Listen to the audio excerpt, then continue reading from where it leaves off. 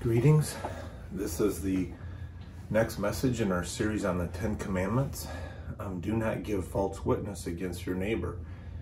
Let me start by reading the Ten Commandments, and then we'll talk about this, the ninth commandment.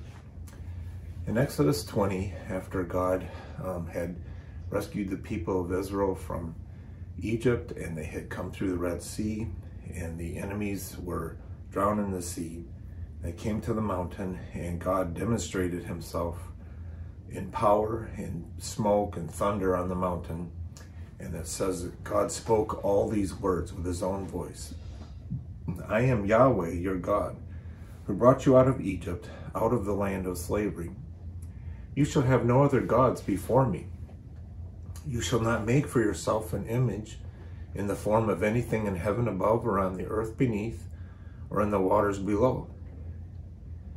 You shall not bow down to them or worship them, for I, the Lord your God, am a jealous God, punishing the children for the sin of the parents to the third and fourth generation of those who hate me, but showing love to 1,000 generations of those who love me and keep my commandments. You shall not misuse the name of the Lord your God, for the Lord will not hold anyone guiltless who misuses his name. Remember the Sabbath day by keeping it holy. 6 days you shall labor and do all your work, but the seventh day is a Sabbath to the Lord your God. On it you shall not do any work, neither you, nor your son or daughter, nor your male or female servant, nor your animals, nor any foreigner residing in your towns.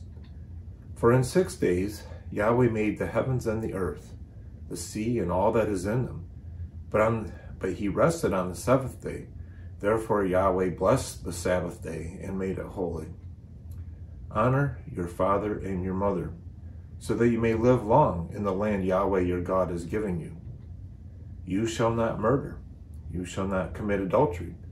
You shall not steal. You shall not give false testimony against your neighbor. You shall not covet your neighbor's house. You shall not covet your neighbor's wife, or his male or female servant, his ox or donkey, or anything that belongs to your neighbor. Father in heaven, thank you so much for your law. Thank you most of all that while we have lost it all, while we've failed to keep your law, while we are totally sinners, we are depraved, and every part of our lives is impacted by our rebellious choice of sin. We thank you that in spite of that lost condition and our inability to keep your law, you loved us and you sent Jesus to live a perfect life and fulfill all righteousness, and complete the law, obey the law, fulfill the law. And so Jesus dies as a perfect sacrifice on the cross for our sins. And so now that we have trusted in his work and not our own, we benefit from his righteousness. And so now we have a perfect standing before you, just as if we were in Christ, just as if we had never broken your law, just as though we had kept your law. And so you are approved of us, not just because you love us, but because we are righteous in your eyes through the Lord Jesus.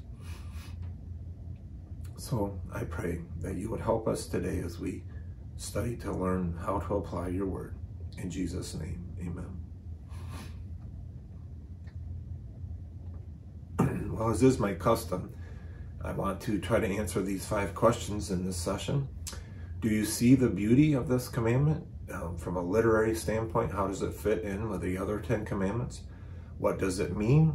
How do you and I tend to fail it? How does Jesus fulfill it? And then what do we do now that we are Jesus's followers, his children that have been redeemed and are righteous in your eyes? How do we now fulfill this law that is good and perfect, even though we are not experientially able to keep it perfectly yet?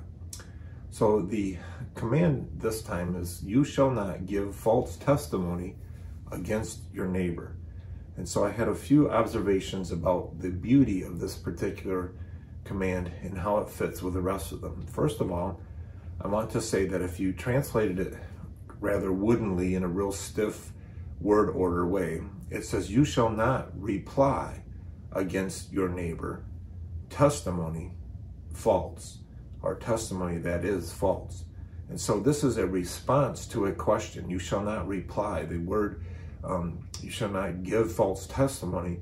It's not a voluntary thing. It's a response to a request from a judge or a jury or some sort of an oath-taking thing. And when we're in a courtroom situation, you're not supposed to respond with something that's not true, and especially if that untruth affects your neighbor. And so this commandment is, by definition, a relational commandment. It's not just a matter of you or I being truth tellers, which is important enough, but what the Bible is telling us is that whether or not we are truth tellers speaks a lot about how we relate to our neighbor, as whether or not we love them as ourselves. It is a wrong thing to lie against your neighbor. So that's an important thing to understand. The other thing I wanted to point out is that this is a step from the highest transcendent commands down to the innermost person. Again, I've noted that the Ten Commandments progress from you shall have no other gods before me to you shall not have any images that would diminish God's ultimate reality as the uncreated one. You should not misuse his name. His reputation matters. You're supposed to honor his day. He rested because he was satisfied with his work. So we should rest and be satisfied with our work, satisfied in the Lord Jesus with our work. And then we're supposed to honor our mother and father as representatives. And so we go from God the Most High, moving down. God has given our parents to us as representatives of him. And so that comes down. And the next commandment is do not murder. So that's a relationship to other people. It's a little lower. Do not break covenant. Do not commit adultery. So it's the seventh commandment.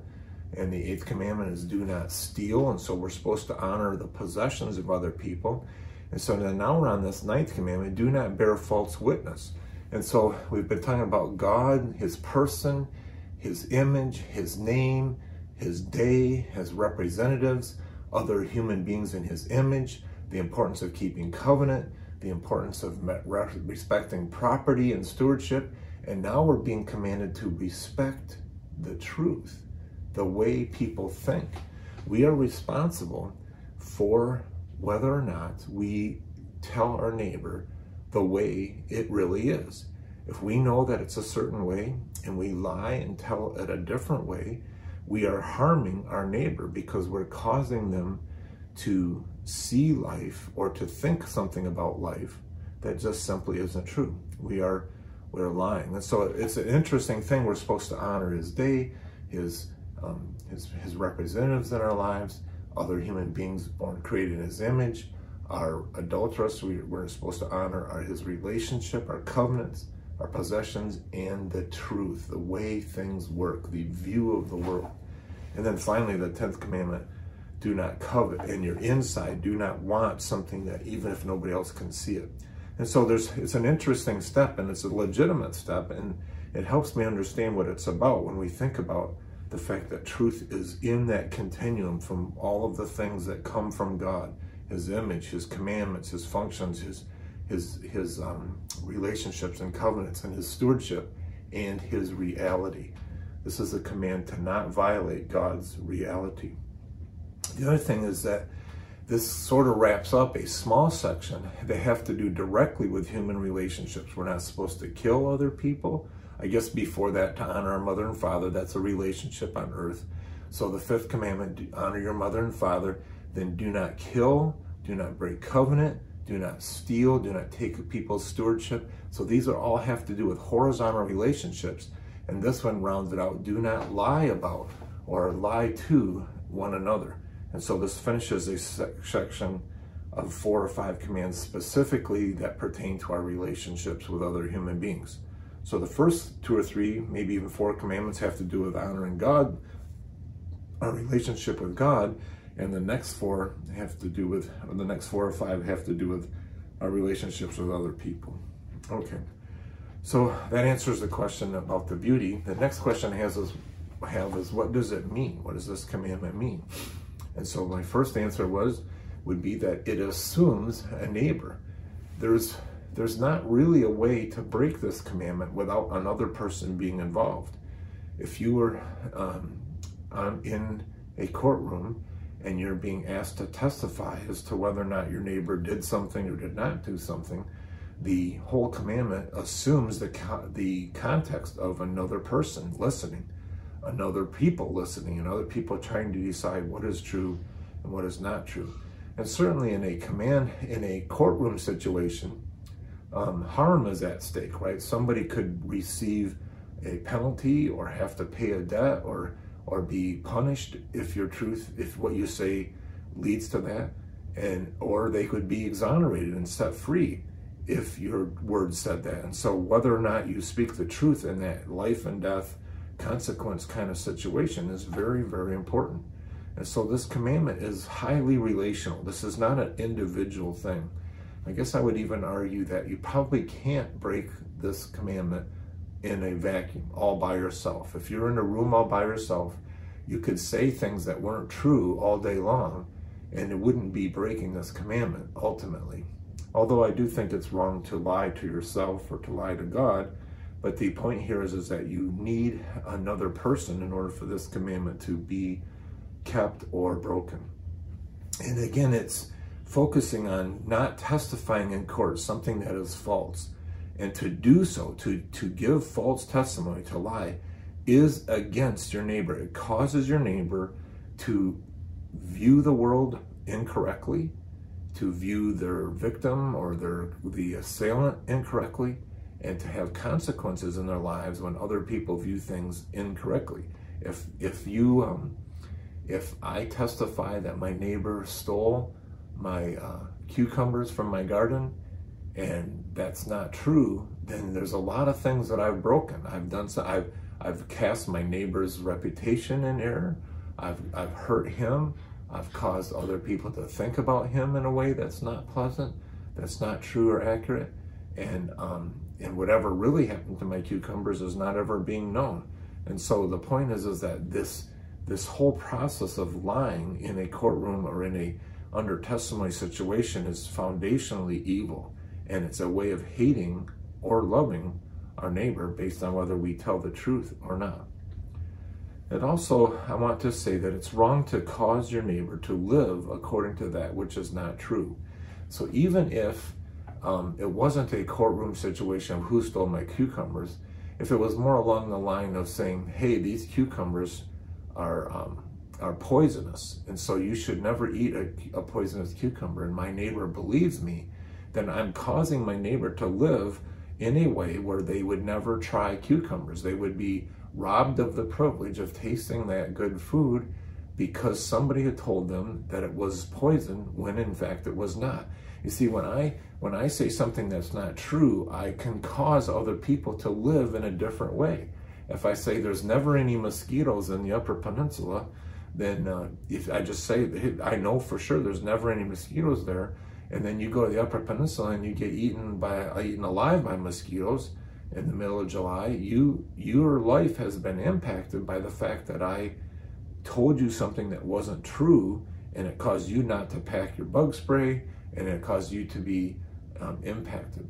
How much greater would it be if I were to lie about big things like whether or not God was true, or whether or not Jesus really lived, or whether or not Jesus rose from the dead? If that's not true, and I would tell you that it was, then I would be causing you to live, or potentially influencing you to live according to something that was not true, and you could stake your whole life on it. You know, I could, if I told you that Jesus rose from the dead and that wasn't true, you might be so persuaded by that truth that you would even be willing to die for Jesus, and that would be a foolish thing for you to do if Jesus didn't really raise from the dead. But if he did raise from the dead, and that is true, and I tell you that truth, and it influences your life, and then that's one of the most righteous, loving things I could ever do. You see, the point is that some things, most things, really boil down to being very, very significant. And so when we are not honest, when we do not tell the truth, we cause our neighbor, we cause our loved ones, we cause our family and friends to operate in a way that is broken. And so it causes hurt and mistrust and broken feelings and the inability to be sure what's going to happen next. And when we know a person who's prone towards not telling the truth, then it breaks down all kinds of relational confidences and trust. And so we don't know whether anything's going to be true. So it's really a social sin to steal or to steal the truth, to lie from or to another person. Okay, so I wanted to ask some specific questions. How do we, as human beings and as even believers, how do we tend to fail in this particular area? And I want to say that there's probably 4 ways at least. There's probably hundreds of ways, but when we lie in court under oath, if we were to deceive the legal system, when we lie to another person, so we tell somebody else something, did you know that this happened? Or did you know this about them? And we exaggerate the truth, or we lie and deceive another person. Or when we lie to ourselves, that would be a bad thing to do too, to lie to ourselves and to tell ourselves, nobody likes me, I'm just no good. And if that's not true, we're lying to ourselves and persuading ourselves to live a certain way. Or when we try to lie to God, here, God, this is what I sold the property for. And you tell all the people, this is what I sold the property for. In real life, I put some of the money in the bank and kept some myself. It was their money to choose to do with what they wanted. But when Ananias and Sapphira tried to lie to the Holy Spirit, it cost them their lives. And so these are ways that we can fail to keep what God wants us to do. So then the next question I have is, how does Jesus fulfill it? What does Jesus do to fulfill this commandment? And so the first thing I have is that Jesus always spoke the truth. This is really kind of a remarkable thing when you think about it, to consider the fact that Jesus always spoke the truth. He never exaggerated, he never lied, he never bent the truth. He always spoke the truth. There was one case in John chapter 5 where Jesus gave him this answer, very truly I tell you, or truly, truly I say to you, or verily, verily. It's the word truth is in there. And he says, I tell you, the Son can do nothing by himself. He can only do what he sees his Father doing, because whatever the Father does, the Son also does. And then a few verses down, he says, very truly I tell you, whoever hears my word and believes him who sent me has eternal life and will not be judged, but has crossed over from death to life. Look at Jesus is saying it again. I'm telling you the truth. My words can help you cross from death to life. This is a life or death situation. If you believe my words, if you believe what I say, that I'm the one who came, that I'm the one who came to pay for your sins, and that if you trust him who sent me, that's my Father in heaven, then you can be saved and trust from death to life. And then he says, the next verse, very truly I tell you, a time is coming and has now come, when the dead will hear the voice of the Son of God, and those who hear will live. And so Jesus is saying, if you believe in me, if you trust in me, I'm going to say, rise up, and we'll rise up at the last day. So Jesus always spoke the truth. It's a comfort to know that there's one person that you can always trust, who has no motivation to lie, has no means in his character through which he can lie. He's always telling us the truth. And if he didn't know the answer, he would tell us he didn't know the answer. He wouldn't make it up. But this truth teller, this great truthful person, Jesus, also always knows the answer. So Jesus always speaks the truth. The other thing that's interesting is that Jesus is the truth. He's not just the speaker of the truth. His whole life is the truth. He says to his disciples, I am the way, the truth, and the life. No one comes to the Father except through me. And so that's a very narrow and a restrictive point of view. It's not very tolerant of other religions. It's very exclusive. It's offensively exclusive. And yet Jesus tells us the truth. And he says he's the way to God. But he himself is also the truth. When we trust Jesus and imitate him, we are pursuing and understanding the truth. And Jesus is the life. And that's how we come to the Father. So Jesus is the truth. And then I wanted to point out that this truthness of Jesus is really quite in stark contrast to the enemy. Satan is not honest about anything, actually. Look what Jesus says. He said, you belong to his enemies. He says, you belong to your father, the devil, and you want to carry out your father's desires. He was a murderer from the beginning, and they wanted to murder Jesus. He says, in not holding to the truth, for there is no truth in him. You see, Satan has no truth. He's the father of lies, Jesus said. When he lies, he speaks his native language, for he is a liar and the father of lies. Satan cannot speak the truth. He always twists. He always breaks God's law. He always lies. You'll not surely die, he told Eve. Jesus, you don't need to wait for God. You can turn the stones into bread.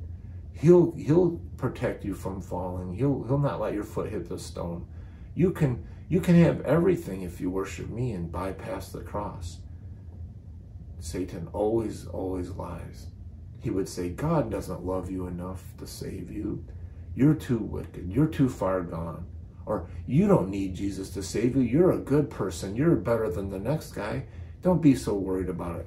God's not picky. He's not righteous and holy like that. He's loving and he'll forgive anything. You don't need to believe in Jesus. You just keep doing a good job. You're way better than those people at church. And so he wants you to not trust Jesus.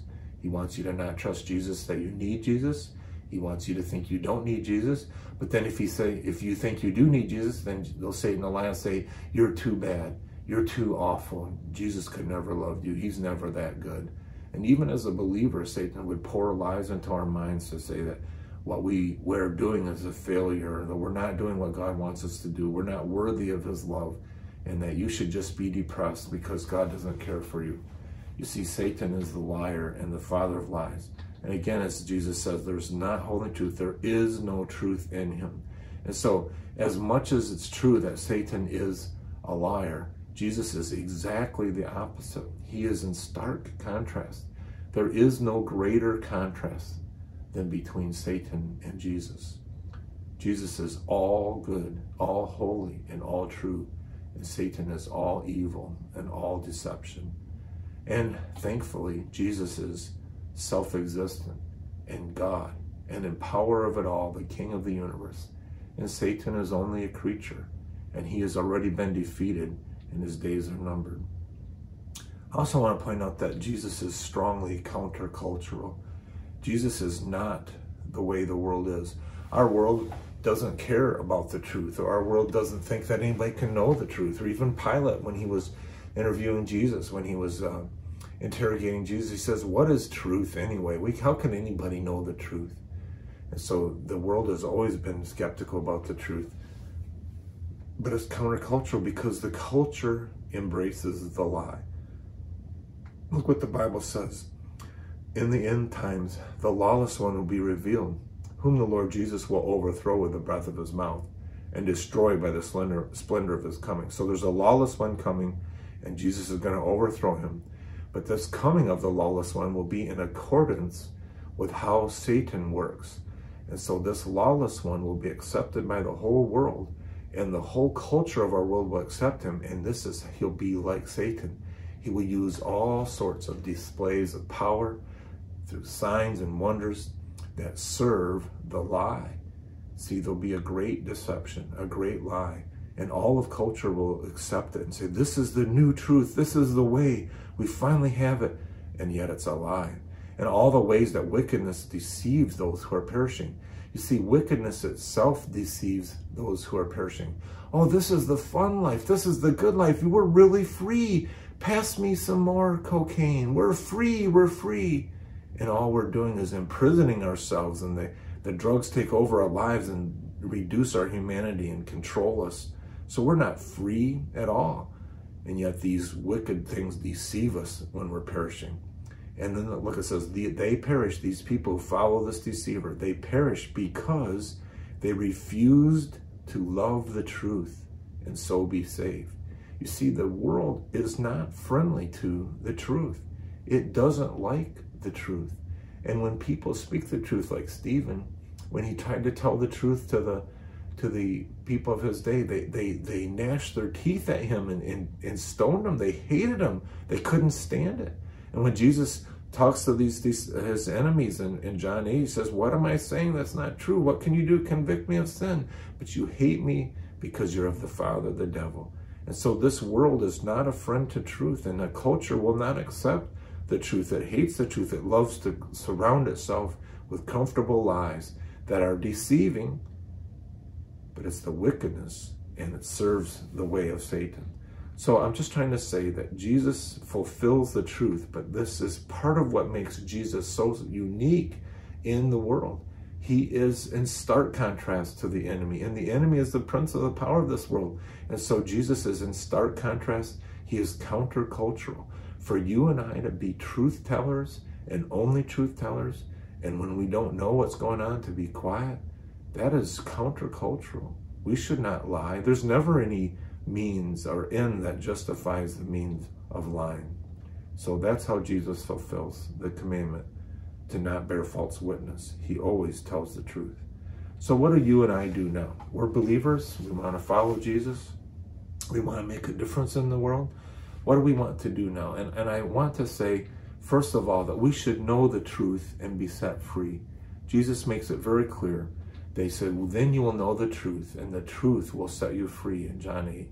If we understand what really is true, if we can get the way it really is, if we understand the way life really is, that God is the creator, we are created in his image, we fell into sin, but God loves us and sent Jesus to rescue us from our sins, and that rescue is complete and full by grace alone. And so we did not earn it, so we have confidence that we cannot lose it, and we have all of God's blessing in our lives if we understand that truth. And then to understand that now, having come into Jesus and being united with him, we are now filled with the Holy Spirit. We have God's own Spirit at work in our hearts, showing us the truth and convicting us of lies and telling us what's true. And then we can understand our hearts that we can serve God with confidence and joy. That's all true. And the more we understand that, the less we believe lies, the freer we are. And so the truth is what sets us free. The Son will set us free through his truth. So we need to know the truth. Always be a truth seeker, a truth speaker. But also, relationally, we need to understand that this is a relational command. And so Ephesians tells us to put off falsehood and speak truthfully to our neighbor. Therefore, Paul says, each of you must put off falsehood. Don't be deceiving, and speak truthfully to your neighbor, for we are all members of one body. Look at the argument here. The reason I need to speak truthfully to you, my brothers and sisters in Christ, is because we're all members of one body. And if any part of our body is operating under some assumption or some understanding that is not in fact true, then I'm leading you to be inefficient and ineffective. You would be wasting your time to pursue something that wasn't true. You would be wasting your time to pursue some thoughts that weren't true. And so we should always speak truthfully to your neighbor, because we're members of one body. It would be harmful for me to lie to myself. If I don't know that the iron is hot and I touch it, I burn my hand. But if I know that it's hot and I understand the truth, I can avoid being burnt by it. It will stop me from being injured. But if somebody says, it's not hot, and then I burn my hand, then we're doubly injured, because not only have I been burnt as a member of the body, but you have participated as a liar to lead me astray. And so we should speak truthfully to each other. We can't afford to waste time misleading each other for some other odd reason. We need to know the truth, and the truth will help us all be free. And so this is a we thing, not a me thing. You and I need to speak the truth and seek the truth together. And then another thing the Bible says is that love is characterized as one who rejoices in the truth. Remember in 1 Corinthians 13, when Paul describes what love is, he says one of the characteristics is that love does not delight in evil, but it rejoices with the truth. And so when we're loving to one another, we want to know what's true and celebrate that truth and rejoice in it. We don't like to spread rumors that aren't true or understandings that are false. We want to be in the light. We want to rejoice in the light. There's nothing to fear when we're in the light. And so we want the truth. We want to be truth speakers and truth seekers. And so another thing that's relational is that we're supposed to speak the truth in love. It's not just truth, always just truth alone. It's truth wrapped in love. Look at this in Ephesians 4. We will no longer be infants tossed back and forth by the waves and blown here and there by every wind of teaching and by the cunning and craftiness of people and their deceitful scheming. We don't want to be thrown back and forth by the culture and the lies that are all around us and all those things, those deceitful schemes. We want to know the truth. Instead, speaking the truth in love, we will in all things grow up into him who is the head, that is Christ. So we as a church will grow together. And if we need to hear the truth, and if we can speak the truth with love to another person in our body of believers, then we're all going to grow up into Christ. That's why I'm trying to speak to you today, is telling you the truth in love. I can tell you the truth, and that's better than lying, but I could also tell you the truth with a spirit that was not loving. I didn't care about you. I could tell you the truth in a harsh way, in a even maybe in an unloving way. And that would still be better than lies. You would need to know the truth, but there's something about having the truth and love, because love is motivated by wanting what's best for the other person. It's not always just a warm feeling. It's trying to do what's best for the other person. So if you're off base, and I tell you that you're off base, if I say, get off base, you stupid person, that's telling you the truth without love.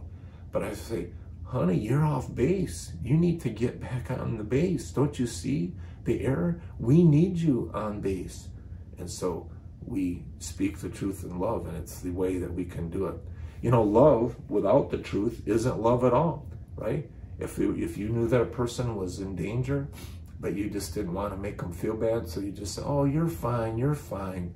That's loving sounding, but it's not loving at all unless you tell the truth. We need to say, you're in danger, and I want you to get out of that dangerous spot.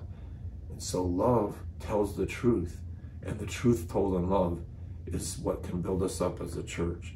And so what we should do as a people is we should know the truth in order to be set free. We should put off falsehood and speak truthfully to one another, because we're all members of one body. We cannot afford to be wasting our time chasing fantasies, chasing lies. We need to remember that when we love each other, we're rejoicing in the truth. We're not looking for bad reports. We're looking for the truth. And when we find the truth and we seek the truth and speak the truth, we need to speak it in love in a way that causes other believers to be built up. Well, I hope that that's encouraging to you, and it sure is encouraging to me to remember that Jesus is the truth all the time. And as one of his followers, I can be a truth seeker and a truth speaker. Father in heaven, thank you so much for your blessings to us. Help us to be truth seekers like you are, and always to know what the truth is. We need to know the truth because it sets us free. Help us to not believe the lies of the enemy. Help us to recognize those as lies and turn away from them. And Father, help us to be speakers of the truth, but not just ones who can say the words truthfully, but that we can say it with the right spirit, with a spirit of love. You know why we can do that? Because Jesus, you loved us so much. When we were lying and hating you, you bore all of our sin on the cross, even before we said we believed in you. You did it because you knew that Jesus, that your Father would give us to you. And so you died for us, and then by your grace now, Father, we believe in Jesus, and so Jesus speaks the truth to us and gives us love and life. And so because of this wonderful work that you've done for us, we seek to be truth speakers for other people as well. May we all be built up together in you, the Lord Jesus. And we'll thank you in your mighty name. Amen. Thank you for joining us today. For more information about our church, online resources, and in-person services, our website is the best place to check: wpbiblefellowship.org. In the meantime, keep your eyes on Jesus, and may you grow in his grace.